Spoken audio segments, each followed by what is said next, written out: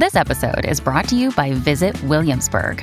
In Williamsburg, Virginia, there's never too much of a good thing. Whether you're a foodie, a golfer, a history buff, a shopaholic, an outdoor enthusiast, or a thrill seeker, you'll find what you came for here and more.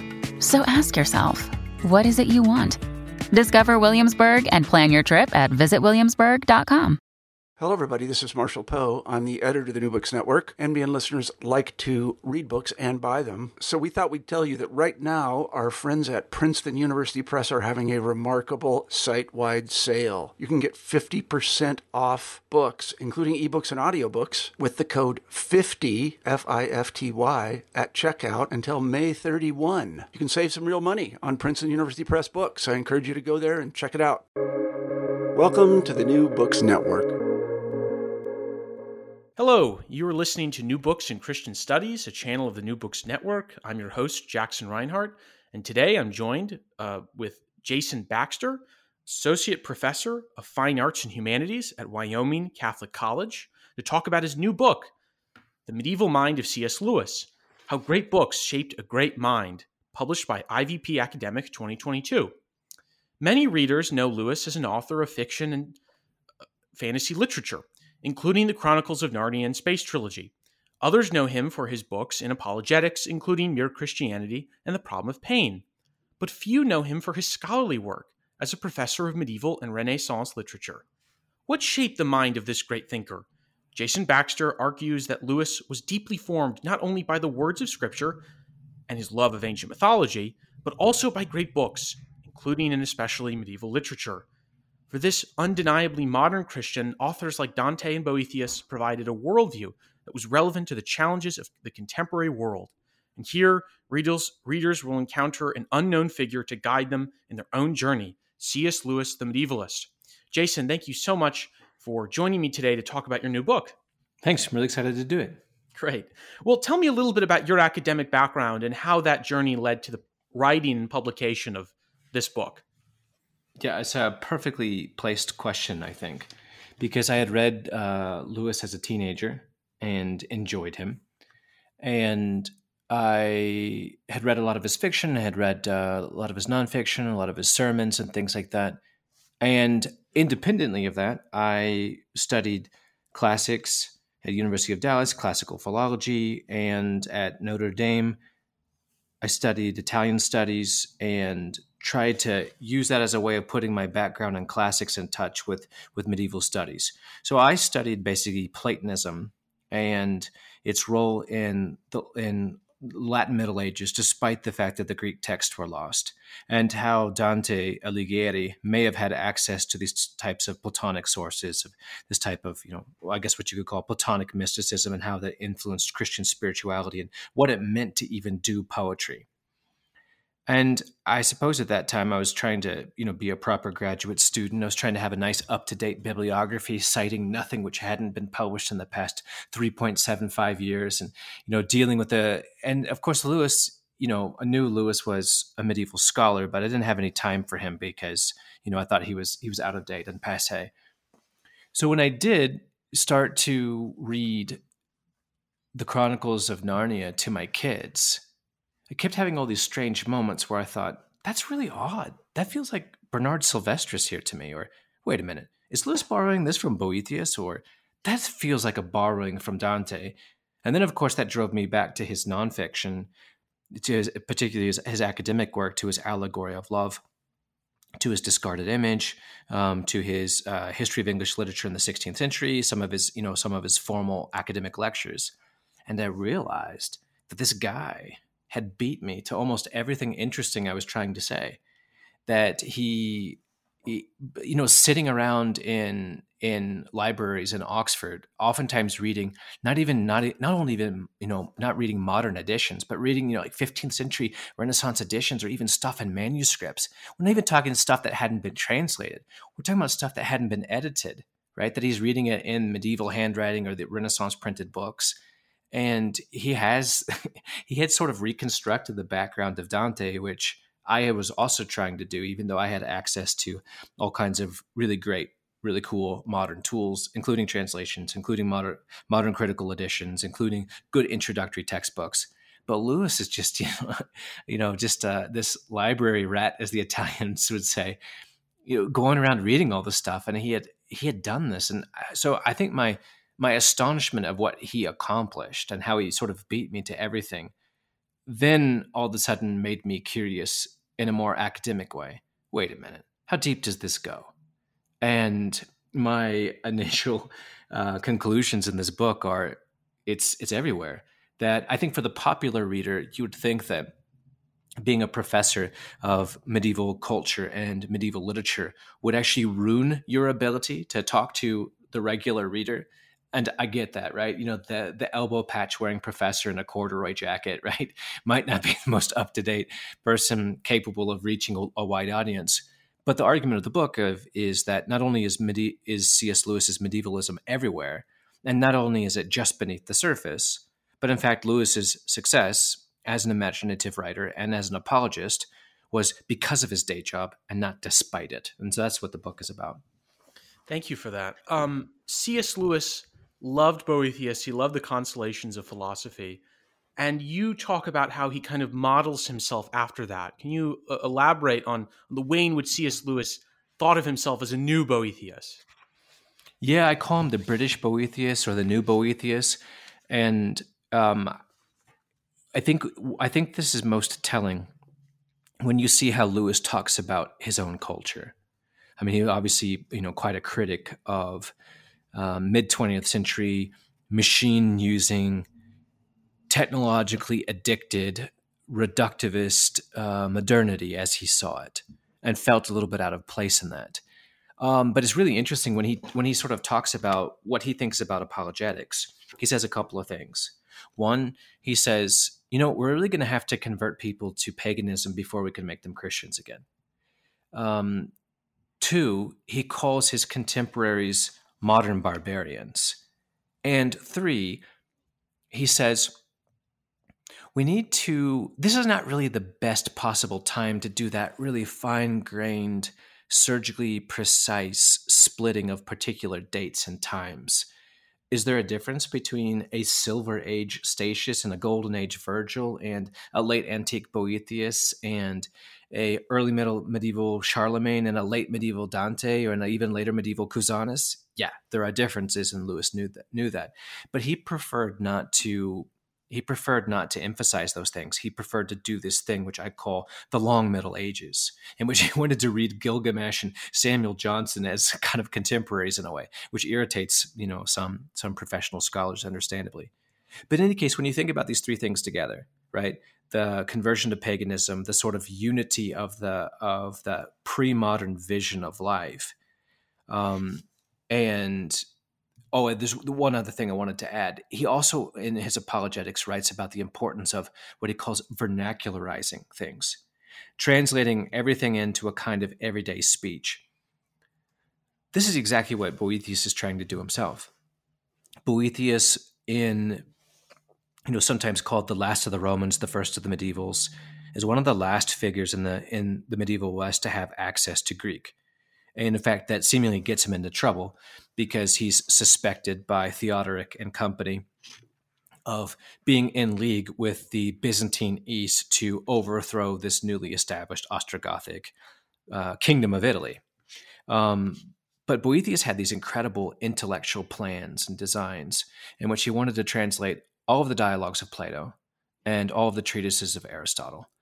Then he wanted to write an introductory treatise translating from Greek into Latin for all of the 7 liberal arts. And then he wanted to write seemingly this big, huge monograph in which he would have reconciled Plato and Aristotle and then would have reconciled the liberal arts with theology. In other words, as I say, he sort of anticipated Raphael's school of Athens by 1,000 years. And if he had lived to senectitude, he would have done it. He would have translated all these things. He would have written the treatise. He would have, and Western culture could have been really different, but it was all cut short. And he's sent to prison and then executed. And he has a couple of years in which he writes, the Consolation of Philosophy, which he tries to cram in a whole lifetime of intellectual ambition into, as he says to Lady Philosophy, this isn't exactly our cozy library. is it Lady Philosophy? But he has a chance just to do a sort of thumbnail sketch of his project. So he's vernacularizing, he's translating for a barbarian audience, which is what Lewis more than once calls his own contemporaries. He says they're just a bunch of barbarians, by which he meant they're cut off from classical past and glad of it. They boast of it, analogous to sort of Theodoric. So I think Lewis thought of himself as being in a transitional age, very much like Boethius, in which an age of new barbarism, which despised the classical past. And so he had to translate the classical past for them. He had to work it into imaginative stories, and he had to work into apologetics. And he didn't really have the luxury of doing these surgically precise academic precisions, right? I mean, you start talking to a general audience about, what are the rhetorical stylistics which separate this, Silver Age poetics from Golden Age poetics, right? No one's going to come to your talk. I mean, as you mentioned to me before the show began, classics departments are dying because of these things. I mean, stuff that I think is beautiful knowledge to have is just not trending right now on Twitter. And so Lewis found this extraordinary way to take these things, to translate them, to vernacularize them, and to give them sort of fresh life. But it meant a little bit of a sacrifice, and he has to write about the long Middle Ages and what unites Virgil to Jane Austen, and the sort of great worldview, the great atmosphere, as he loved to call it, that we had lost. That's the sense in which, rather astonishingly, I think Lewis models himself on Boethius to the extent, and this is where the book begins, that he includes him in this 1960 letter to the editors of the Christian Century of what books influenced his sense of vocation. We could just pause to think about that for 2 seconds, right? Why are you who you are now? Because of this guy who was writing in the 520s AD. So it's really interesting in some sense how urgent and contemporary the medieval past is for Lewis.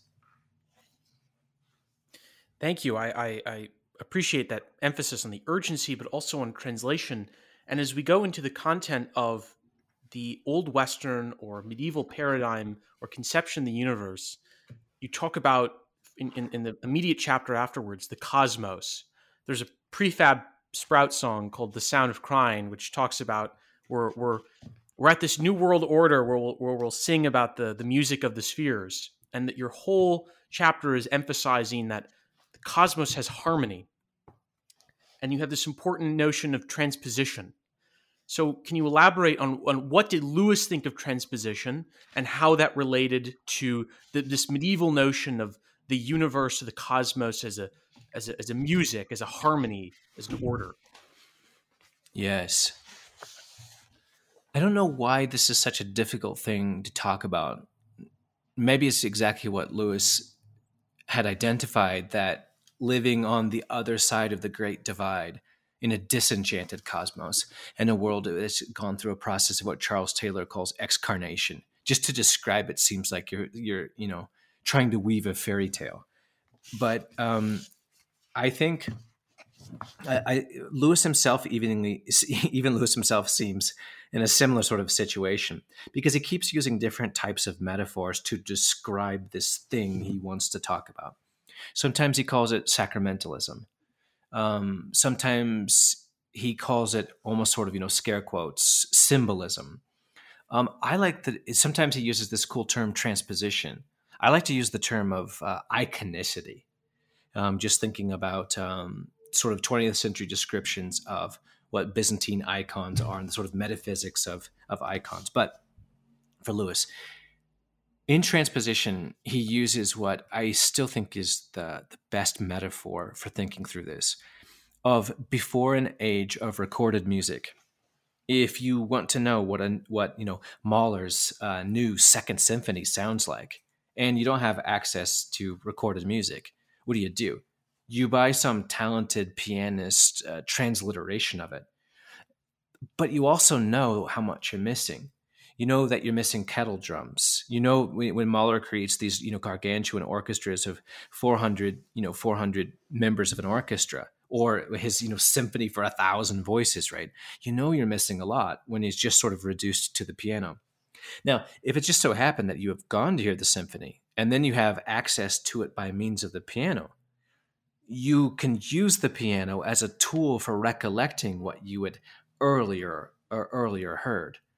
In this way, you have something of a higher level language, an orchestra, trying to squeeze itself into a lower level language, a piano keyboard. And Lewis says, well, look, this happens when you're trying to translate languages with huge vocabularies like Latin into languages with tiny vocabularies like Anglo-Saxon. In some sense, it's the lower level language is melting down under the pressure of its burden. It's trying to do something which is on a higher level of being and doing the best it can to contain this higher level of reality. This is what Lewis means by iconicity. And in the medieval view, the world is sacramental, the world is symbolic, the world is iconic, or the world is a transposition or a transliteration. It is an attempt, as Boethius says in Consolation of Philosophy, echoing Plato's Timaeus, that through time and space, to try to give a glimpse or a hint at what eternity is. Boethius has this extraordinary line, which I guess you could write books about. Moreover, people have. Time is the imitation of eternity. Time is the imitation of eternity. Lewis thought that our ancestors knew what that meant and felt it in their bones, and that we, in a mechanistic age, which is so excellent at describing the analytical composition of bodies, and as well as predicting their motions, like think of Galileo and Leonardo and their sort of predictions of projectile motions, that we're excellent at describing the sort of external compositions, but had lost in the scientific revolution, which he calls a period of new learning and new ignorance, had lost this sense of inwardness, as his buddy Owen Barfield called it, had lost a sense of the iconicity, had lost a sense that material beings could be constituted in the sort of way to yearn and to groan, and thus beauty is this sort of overflow and excess of meaning, which indicates material creation's grasping yearning to point to something beyond itself. Therefore, the best way to think of the medieval cosmos is to think of it as a big, giant cathedral or a big, giant temple. And I had a lot of fun writing this passage. And I'm also proud to say it's completely unoriginal. I just stole it from Cicero and from Macrobius and Chalcidius and Dionysius, Lewis's authors. But here's how I put it. Standing in a medieval cathedral gives you a kind of X-ray vision of the world. Meaning is everywhere, full and rich. The material world has been gathered to a saturation point. In a cathedral, the spiritual world feels like it's leaking in, and our response is to want to soar up and through and out. Simply look up any of the black and white photographs of Salisbury Cathedral, and you'll see what I mean. If for us, Hubble telescope and particle accelerators and X-rays and gamma rays and these sort of sensitive detectors are where we almost have a kind of mystical reverence for our tools, that they're revealing something more of the depths. In the Middle Ages, that was the cathedral. The cathedral was that X-ray vision or that Hubble telescope or that particle accelerator, which, creates for, I don't know what, like a millionth of a second, a deep reality, reveals it, quote unquote, to our eyes, except not in time, but rather in space. And thus to think of the world as a big, gigantic cathedral, a big, gigantic icon, a big, gigantic transliterated symphony, which is doing its best to fit into a lower level, but is experiencing what Umberto Eco, describing medieval beauty, calls spiritual radioactivity. That's what Lewis thought the medieval cosmos felt like. And that's why in a weird way, it was harder to be mediocre in the pre-modern world. Doesn't necessarily mean it was easier to be good, but it was harder to be mediocre because there was this kind of current that pulled you. Discussing the cosmos as a cathedral reminds me of a certain Byzantine thinker who believed that the universe was modeled after the tabernacle, maybe taking this notion of a cathedral cosmos too literally. With the notion of transposition, throughout your chapters, you indicate the way in which Lewis applies these medievalisms to his writing. How do we see Lewis transpositioning, right, the complicated to the vernacular in his apologetics and or fiction? Yeah, great question. I think you could say you find Lewis doing transpositions in two ways: ethical transpositions and epistemological transpositions. That is, surprising moments where he gets us to flip our paradigms and feel what we think as the solid, ordinary, stable reality as strange and shadowy. But in terms of, for example, in terms of his ethical transpositions or his ethical translations, he has a cool little essay on chivalry in which he says, look, the genius of the Middle Ages is that it made a double demand. Whereas most ages are either content, think of sort of like archaic Greece and Achilles and Agamemnon and Hector and friends, right? Like the virtue is this kind of violent, sometimes even cruel manliness in which you go and destroy your enemies. That is virtue, almost in sort of the Homeric world. Now, maybe not for Homer himself, but for the Homeric heroes. And Homer's kind of a genius because I think he transcends those horizons of expectations. But in other ages, Lewis thought our age, he said, look, we're a bunch of urban, milksops, right? So all of our talk about the importance of peace is not merely because we're more peace-loving, as Steven Pinker would suggest, than our ancestors, but some of it's just because we're cowards. And so, different ages sort of prefer and incentivize one of these virtues simultaneously.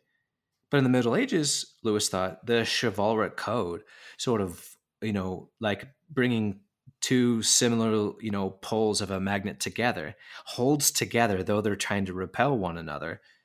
These two radically different virtues, that you have to be both meek and humane to be a knight. And you also have to be accustomed, as he says, to the sight of lopped off limbs and men screaming in pain.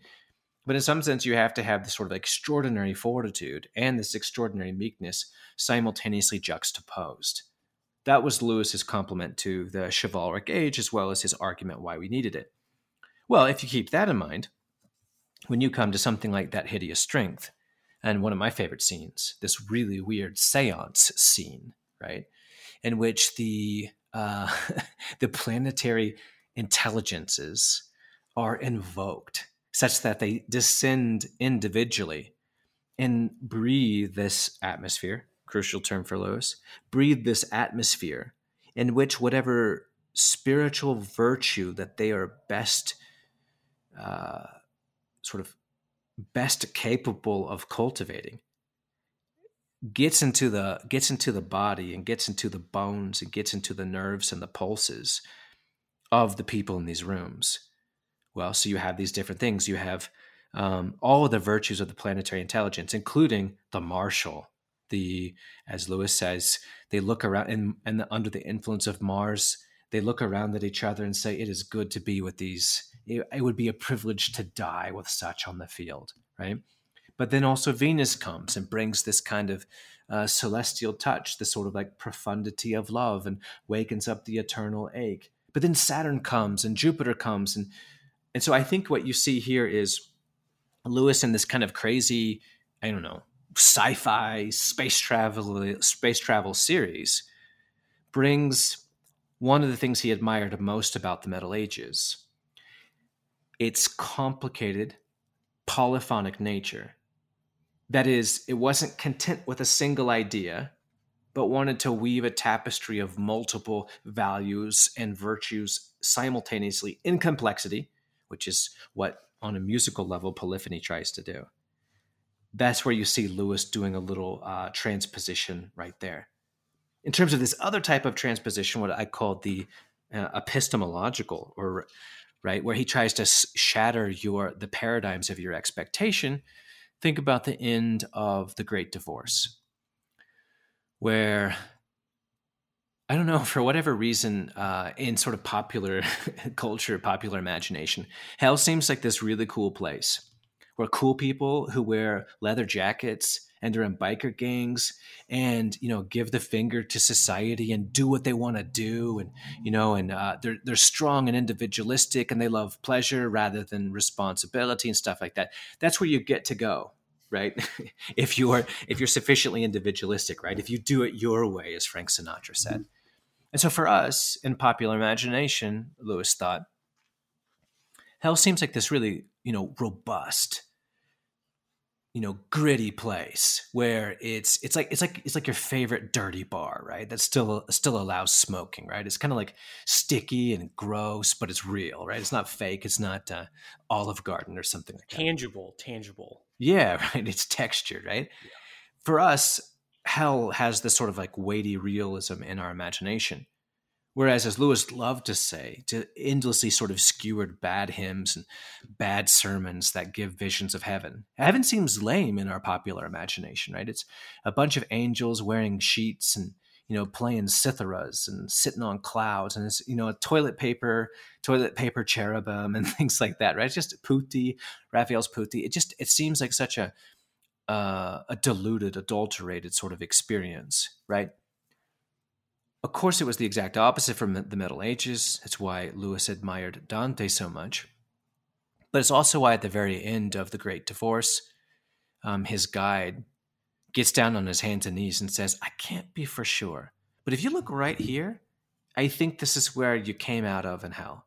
And it's a tiny little sort of fragment.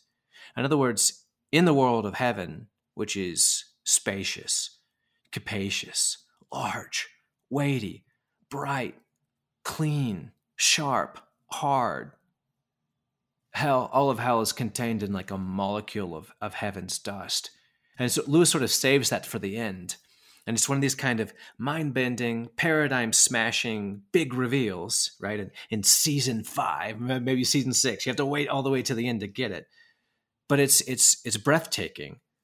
And in that sort of way, I think you see that as a cool, up-to-date modernization, vernacularization of some of the tricks of, say, the Pearl Poet or of Dante's comedy, especially the Paradiso, who are constantly trying to make us feel, or even going all the way back to Cicero and the Dream of Scipio, who are constantly trying to make us feel this world as light in comparison to the next world, which is heavy, and thus epistemologically reverse our paradigms. So going back to transposition, you've stated this notion of weight of glory so well and the complexities of medieval thought. But with transposition, a metaphor Lewis uses is looking at the beam and then looking around the beam. So explain Lewis's thought process of that metaphor and how it relates to not only transposition, but his reading of medieval texts and the application within his own texts. Yeah, I'm really in love with this concept of Lewis. And I think you're referring to his neat little essay, Meditations in a Tool Shed, in which Lewis says that once upon a time, he walked into a little garage tool shed and he saw this crack at the top and there was light coming through. And he could see in the dust particles, and it looked like the sunbeam was sort of suspended in the dust particles. And he was looking at the beam. And then just for fun, he sort of came in and he oriented himself so that his eye was directly along the beam. And what he said happens, of course, is you don't see the beam. The beam, disappears. What you see is the blue sky or the sun on the other side of that, or through that crack of the wall, and you look along. This was Lewis's way of trying to touch a distinction which he had read in a work long before, which used the terms of contemplation and meditation, or rather contemplation and enjoyment, in which you sort of switch back between thinking about something, and then all of a sudden, I guess what we might say in sort of modern cinematography, a point of view shot. We sort of step within it. And for Lewis, this was the secret mystery of literature. Literature is this magical thing which creates that point of view shot, or creates that along the beam experience, or that experience of enjoyment, or what you might even call a haptic, tactile, tangible, embodied experience, right? Seemingly what Lewis anticipates modern neuroscience by, a half century. But what we're beginning to show now is that literature can sometimes fire parts of the brain which are activated when you're actually doing the activity.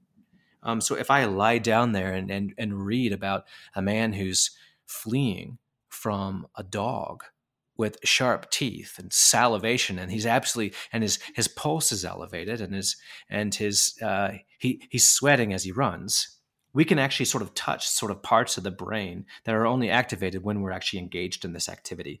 Literature is haptic, it's embodied. Lewis also loved to refer to literature as like going for a country walk in a landscape.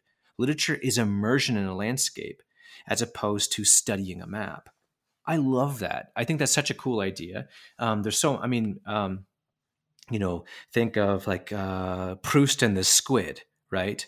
Sort of contemporary literature or brain science of literature. It's really cool stuff for Daniel Kahneman's sort of stuff of thinking fast and thinking slow. I think in the near future, I don't know if I necessarily want this, but nevertheless, we'll have it. In the near future, we'll be able to put someone in a bodysuit, right? And we'll be able to measure the size of the sweat pores and the dilation of the pupils and the heart rate and all the electromagnetic activity all over the brain. And we'll probably be able to come up with individualized thumbprints for every single reading experience, or maybe even every type of genre. And it'll be this hilarious moment in which we'll just verify what people were saying 2,000 years ago, that genres exist and are meaningful, right? But Lewis sort of anticipates all of this. Now, my fun discovery was Lewis also gets this from Boethius. He, or at least feels that it's completely compatible. Because in Book 5, Boethius makes this a very similar distinction between the different sort of sensing faculties of the human being, or our ways of engaging the world. Now, what we ordinarily think of as the highest human faculty of rationality is for Boethius one rung on the ladder lower than something which he calls intelligentsia or intellectus, right? Which is this extraordinary, quote unquote, mystical faculty, which sort of reaches in and doesn't just see the components of something or the definition of something, but experiences its unity. It's too bad that Boethius was in prison. I would have loved to have given him some more time to work this out in ways that all of us could understand. But in any case, this idea of switching from ratio to intellectus or intelligentsia is something that Lewis picks up on. And this language, this Boethian language, also pervades his very description of his autobiographical conversion in Surprised by Joy. So what Lewis calls flashes of joy moment, in which the universe feels saturated with meaning, sort of spiritual radioactivity, and it's a beauty which is so beautiful and so deep and so profound and so weighty that it feels like it's melting down, or there's just too much to take in, are these temporary flashes of Boethian intelligentsia, which we then sort of revert back to ratio and try to capture. Oh, this is even at the end of Out of the Silent Planet, where the figure of Ransom writing the Lewis says, "Man, I wish I could tell you how the planet smelled, and I wish I could tell you what it's like to have friendship with a foreign creature. I can give you facts about them, but the thing itself always remains elusive." Anyway, this distinction between contemplation and enjoyment, between looking along and looking at, between looking at the map and being in the landscape, between breathing air and and feeling something and capturing the thing itself, is absolutely everywhere. And we can also find it in Boethius. I think that might be the discovery, the moment of my book. It's probably the most boring moment of my book for my poor readers. But I think it's the moment of my book that I'm most excited about in terms of what I was able to describe and how I was able to show Lewis's indebtedness to Boethius. So you speak of intelligentsia as almost or quasi-mystical, and you have a whole chapter on C.S. Lewis as a mystic, but you kind of preface this chapter by saying C.S. Lewis said some negative qualities about mysticism. How do you square up Lewis's seeming disdain for mysticism and then your position that Lewis was actually had mystical qualities to his theology and was indebted to thinkers like the Pseudo-Dionysius or the Cloud of Unknowing? Yes, I say that Lewis was pastorally constantly warning people off of mysticism. I think because he was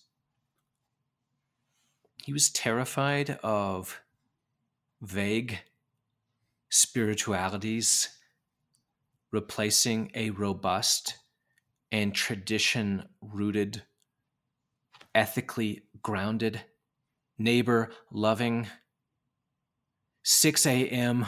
rising, chapel-attending Christian life. As he says in The Weight of Glory, tomorrow will be a Monday morning, right? Monday mornings come after your Sunday mornings.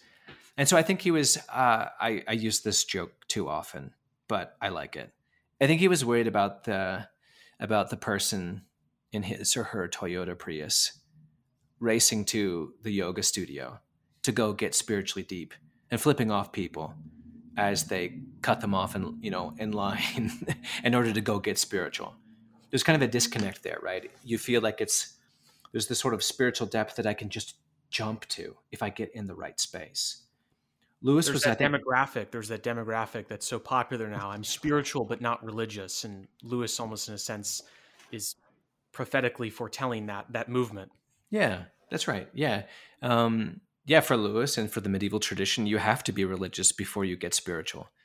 And I think that's what all of his medieval authors say.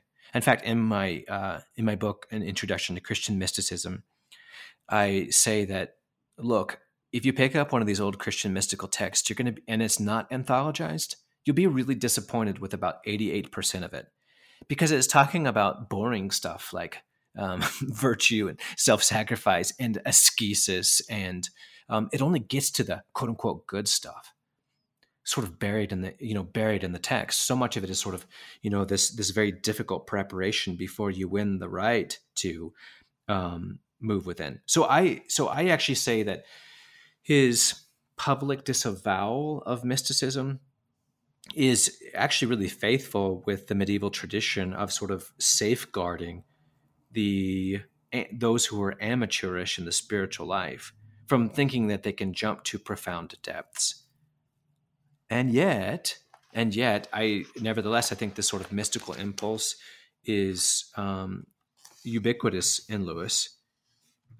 As I put it for example, I just love the fact that, and Chris Armstrong pointed this out, that he reads 15th century mystical texts like the Theologia Germanica for his spiritual devotion on a daily basis with pencil in hand.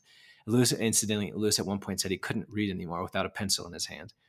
But he's reading these 15th century spiritual texts as his sort of daily devotion and marking them up. But one such thing was the Cloud of Unknowing. As I write, for the author of the Cloud, since God is beyond knowledge, you have to use love to overcome the gap. The Great Dionysius, another one of Lewis's favorite books, or favorite authors, takes a more cerebral approach. Since God is the cause of being, he must be above being, and if he is above being, then there is no predicate, no attribute that can be properly and fully applied to him. If the author of The Cloud is practical, warm, and impassioned, Dionysius is sublime, academic, brilliant, and challenging. He teaches an apophatic theology, that is, a negative theology, in which we review traditional divine attributes, God's names, and declare them inadequate. We declare them inadequate. I think if you just hold that phrase in mind while rereading the Narnia books or the Space Trilogy, you'll be astonished to see at how many junctures the narrator says, and one of his favorite things to do is to say how difficult it is to describe taste of fruit or smells, right? The inadequacy of language. And I think so for Lewis, the sort of graduate school of the spiritual life is coming to terms with the inadequacy of language. And when we do that, our eyes are opened and perhaps our mouths too, and we stare and wonder at the fullness of being, which translates itself, back to transliteration or transposition, which translates itself but poorly into our crude, lower level of language. And that for Lewis is just absolutely everywhere. It's ubiquitous in both his pastoral writings as well as his fiction. So Lewis is so cognizant of, and this is a question I think maybe goes beyond the book, so you can answer this briefly if you'd like, but Lewis is cognizant of the instability of language, of the failures of language to properly capture true reality. What would Lewis think of late 20th century postmodernism that says language is unstable, that these grand meta-narratives, be they past medieval or Marxist or liberal democratic, we've seen through them. We no longer live in an age in which those narratives make sense. What would Lewis take to these thinkers as who seem to be voicing something different, but there are moments of similarity? I think you would be irritated by them. I think, I've got some cool passages in the book and quoting his letters about how he feels about modern theologians. I think you would be irritated by them. I'm just thinking a little bit about Michael Vincent DeFucci's book on Owen Barfield called Owen Barfield, Philosophy, Poetry, and Theology. Just pulled it off my bookshelf behind me. And DeFucci is dealing exactly with this very question, which is, I think, a really cool question, something I'd like to know more about. And how he goes about it is making a distinction. He's thinking about, Greek here, how there's an active voice, there's a passive voice, but then there's a middle voice. And if sort of navigating those kinds of two extremes, that, analogical thinking, right? That by using, I think this is where literature comes in for Lewis.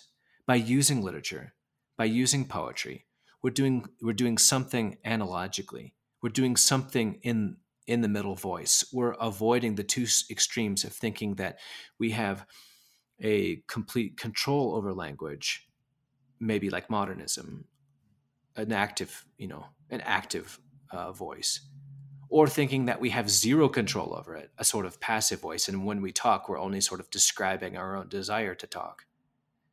But we're sort of constantly navigating. Catherine Pickstock, talks about the liturgical use of language.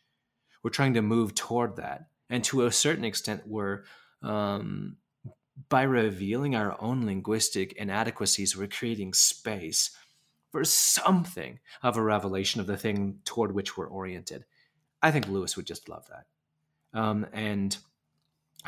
Barfield at one point calls that romanticism comes of age. Again, it's sort of like, Barfield is the sort of the prophet of Milbank and Pickstock, right? The morning star of radical orthodoxy. And so I think Lewis would feel really comfortable with that. But then Lewis would just kind of say, no doubt grumpily, it's all in Plato, which I guess Catherine Pickstock wouldn't deny either.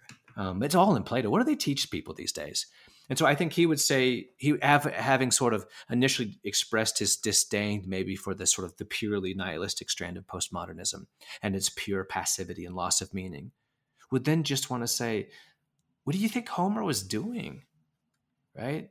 Homer the theologian, right? I mean, when Homer says, if I had 10,000 muses and 10,000 voices, I'm conflating Homer and Aeneid here just a little bit, such that I could, and a chest of bronze, such that I would never grow weary of singing, I still couldn't adequately describe to you.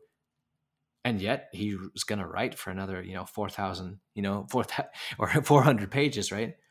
I think Lewis would just say that, I no doubt grumpily, but what he would mean at the root of it is that it seems that we're just sort of repeating a debate between poetry and philosophy, which has already played out before. It played out in ancient Greece. It played out again in the late Middle Ages in the period of scholasticism. It played out again in Romanticism. And this is our way of re-encountering. So I suppose maybe the cool thing, and maybe this is almost kind of, hermeneutics, right, is why is this debate so perennial? Why can we not escape these types of questions? And maybe that's where things start to get really interesting. No, for sure. And within these discussions of poetry, philosophy, Plato, I'm not only being reminded of postmoderns, but sadly of my graduate days struggling to read Heidegger, who focuses over and over on those before and after Plato. So to go to kind of a penultimate chapter is on conversion and on unveiling. Lewis is so known, especially in the American evangelical born-again context, as someone who converted rather radically from stubborn materialist atheist in his collegiate years to a devout and influential Christian. How does Lewis draw from the conversion and the unveiling notions of the medieval period in his own writing, in his own conceptualization of conversion for himself and in his work? Yeah, so probably the last quarter of the book is concerned with counterbalancing, fugally, contrapuntally. If I can go back to my metaphor of polyphony from earlier, the notion of the apophatic and the cataphatic. That is, if ultimate reality is both transcendent and exceeds our capacity to linguistically describe it, it's also true, and this is just pure Dionysius the Areopagite, as Lewis himself knew well, it's also true that the world tries to get as much of God's revelation in it as its material structure will allow. It's as full, it's as steeped, it's as crammed, it's as packed as it ontologically can contain. And so if you think about these sort of two poles, and Lewis is, traditionally, I think within Christianity, you have whole ages which are more apophatic, and you have whole ages which are more cataphatic.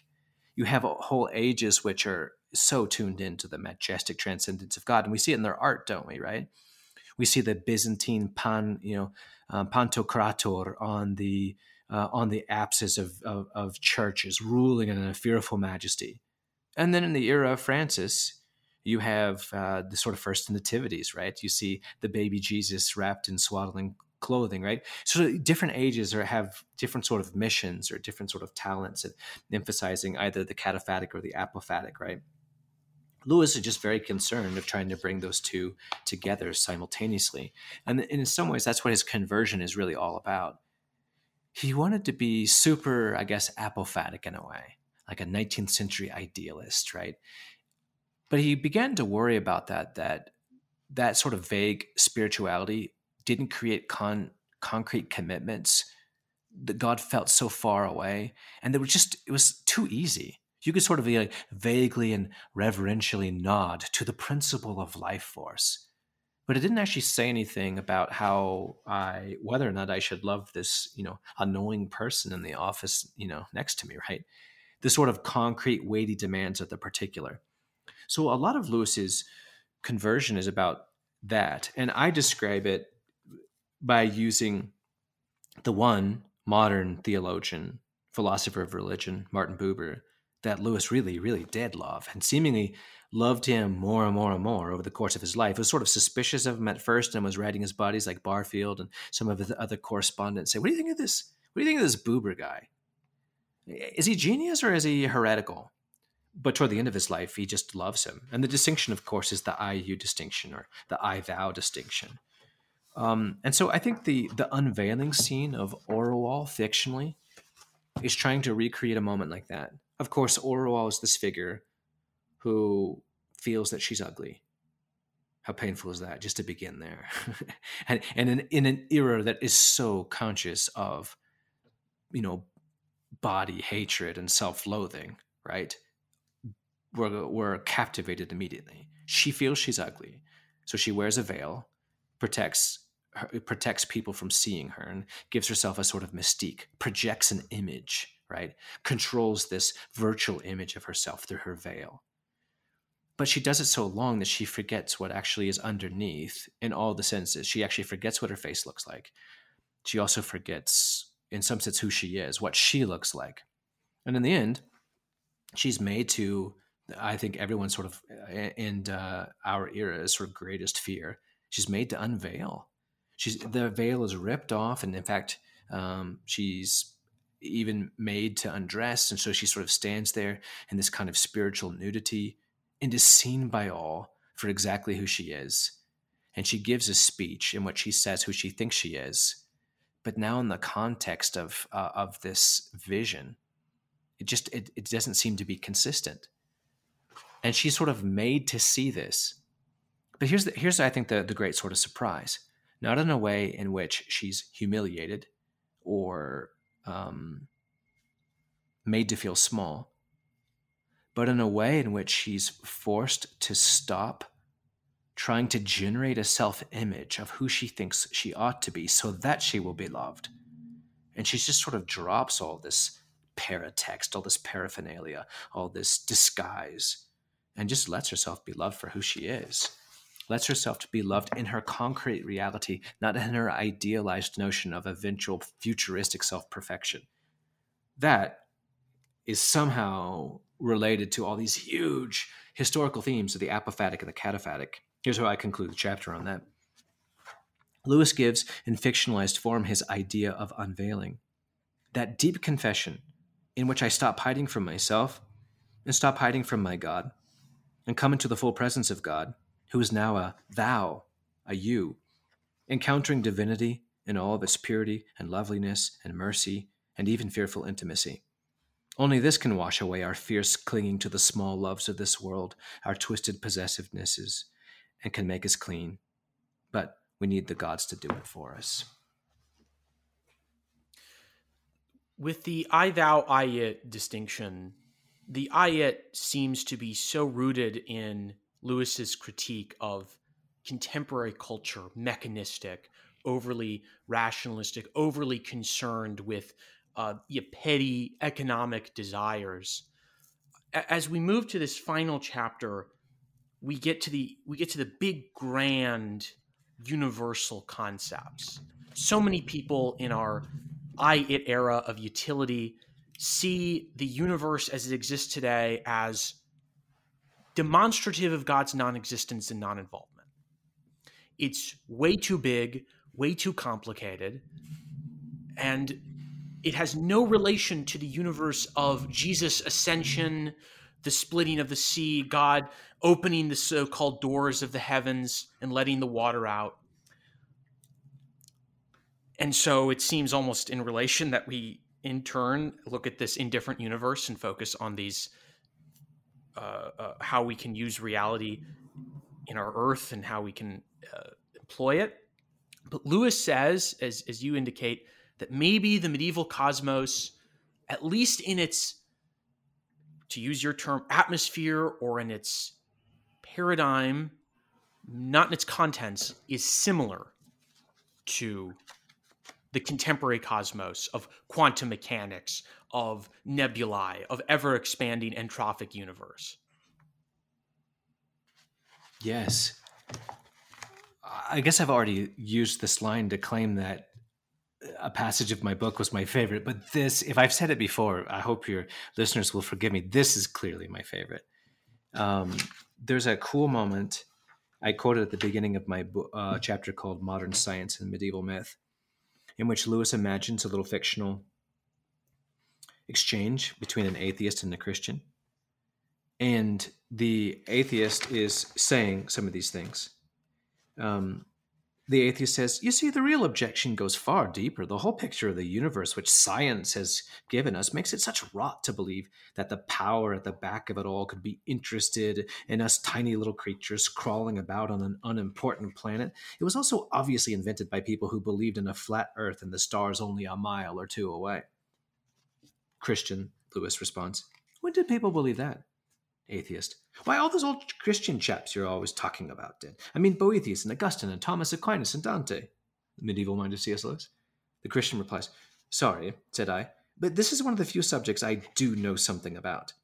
He reaches out his hand, he hands him an old book, and the atheist translates, the earth, in relation to the distance of the fixed stars, has no appreciable size and must be treated as a mathematical point. That's from Ptolemy. There was another short silence. Then the atheist says, did they really know that then? Did they really know that then? I don't even know if I can lay claim to such a lofty title as amateur scientist. But from what I understand, we live in a world of deep time and deep space, and a world in which what Pascal said, that man is sort of strung out between two infinities. Pascal didn't say it like this, but the infinity of molecular biology. Think of someone like Dennis Noble's The Music of Life, right? And we don't really believe in junk DNA anymore, right? What we believe in is a sort of infinite musical capacity. 40,000 Bach fugues, which haven't yet been written in our very sort of, molecular biology. So we have this infinite sort of infinity below us. But then this cosmos, which is not just vastly larger than anything that we could conceive before Hubble, but is accelerating and is weirder and stranger. And there, as you said, there are black holes and neutrinos and these fundamental particles, which might be made up of even more fundamental particles. And we don't know how deep it goes. And the world is weirder than it was just a couple hundred years ago in the sort of the billiard ball, 18th century frock coat wearing gentleman, Newtonian, Laplace, Descartes, Galilean kind of universe. The world's gotten strange again. And this has actually created a really cool, as one of my professors called it, parallelogram.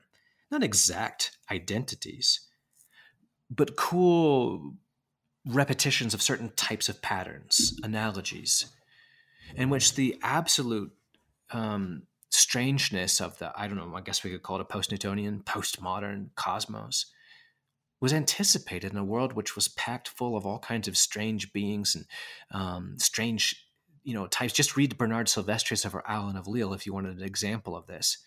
But the medieval space travel is a story of constantly being dazzled by what is actually out there and being rebuked, right, for being Horatio, for having too few things in your philosophy than there are in Earth.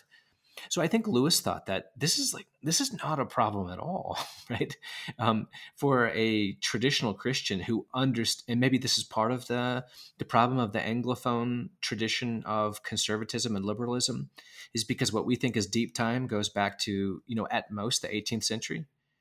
Right? If you're a traditional Christian, right, you start putting some millennia on you as opposed to just a couple of decades or centuries. It's just not a problem. This sort of like dramatic, dramatic nature of the universe is almost sort of, even in our own contemporary descriptions, almost mythological in its dazzling variety. And I think that gives you a little bit less contempt for medieval science when you recognize that the same sort of impulse to be awestruck and dumbfounded in the wonder of variety, maybe in the medieval world, is analogous, proportionally analogous to our tendency to be awestruck and dumbfounded by the sort of numbers of quantity.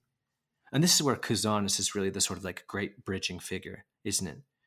Who brings with him a sense of the symbolic cosmos and the Platonic, interior descent, but already is on the verge of modernity, on the cusp of modernity, and sort of predicting something like calculus 200 years before it's discovered. Yeah, I go back to that ayet because, and you mentioned that dumbstruck or dumbfounded. In this chapter, you talk about how both medieval thinkers and even our cosmologists speak of anthroperipheralism, humans being on the periphery of the universe. And in an ayat society, a mechanistic culture, you speak earlier about an evil enchantment that occurs in our society. That the dumbfounded, awestruck reaction to the universe now is existential despair and dread. We are meaningless, floating on, spaceship Earth. The sun will explode. But yet that medieval dumbstruck, awestruck dumbfoundedness is reverence for God's beauty, for God's cosmos.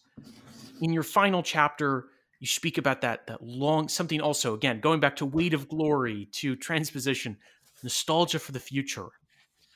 How can C.S. Lewis help those who, instead of seeing God's caring beauty for every atom and subparticle, have dread and nihilistic despair? Yeah, I think Lewis is intuitive, really smart about this. I think he anticipates something like Charles Taylor's argument in A Secular Age, that the fascinating part of dwelling within the immanent frame is that it can be spun closed or spun open. And it's really something you have to bring with you from outside of this interpretive paradigm, but both paradigms can make sense. You could see the infinitely expanding universe and its hugeness as being a sign of a world which has been evacuated of divinity and souls and rationality. But you could also read it as the great story that you could read, which makes your own personal story so small that you actually take delight that there's something outside of you. And Lewis continually does this. He does this with Western in the Space Trilogy. He does this with Uncle Andrew in the Chronicles of Narnia. He does this with Gumpus. And this is just old-fashioned, Byzantine theology. When I show up to the world and haven't even moved beyond the stage of ascesis, then everything I look at with what our ancestors would say with avarice or cupidity or lust. But we might say a sort of itching possessiveness. And this is kind of Heideggerian, isn't it? I walk through a forest and I think about it as so many potential reams of paper, and it's commercial. I measure the natural world in terms of its productivity. I wonder how many tons of coal are underneath this landscape here. I wonder how it costs to extract it, right? And I think in terms of quantity, I think in terms of time, I think in terms of liquidation of assets, such that I have a kind of itching possessiveness, and I can't even allow this landscape, this creature, this animal, this whatever, this ecosystem to be what it is, to tell its own story. I can't even see it. But if I could step back with what Dietrich von Hildebrand calls the virtue of reverence and allow it to unfold in its own inner complexity, I might be dumbstruck by what it is. And if I got into a regular habit of doing that, I might actually be able to see the world as an infinite set of infinities, such that I'm not going to a landscape or a place or a thing to make it my story, to reduce it to my interest, to my life, but I'm willing to let my life sort of slip into a grander narrative. That's a way of reading the world, in Taylor's terms, as an immanent frame spun open. In which case, the infinity of the universe is not a sign of desolation. It's a sign of a bigger story to which we're being invited to, in which we have to give up the pleasant feeling of being the genius composer and allow ourselves to become a single note within someone else's symphony. And it's both liberating and difficult. Well, thank you so much. We're out of time, but your erudition and passion I would love to hear it for hours and hours more on this topic, and especially on your other topics. Speaking on other topics, before we end the podcast today, I just want to ask, what future projects do you have? Partially because I'd love to have you back on the New Books Network to discuss it. So what's in the storehouse for you, Jason? Yeah, I'm working on some translations. I'm translating Dante's comedy, Inferno 2023, Purgatorio 2024, Paradiso, Divinely Perfectly Planned 2025. And I'm writing some new commentaries on that, which I'm particularly excited about. Commentaries which will try to deal with Dante's poetry in light of the complicated polyphonic nature of medieval theology. So I'm working on those translations. And just between us and your listeners, I want to write some novels. And I've got some novel ideas, but I also have some scholarly book ideas. I want to write a companion to C.S. Lewis's Space Trilogy, a sort of follow-up on this book, but sort of more practically applied interpretation. And I'm writing about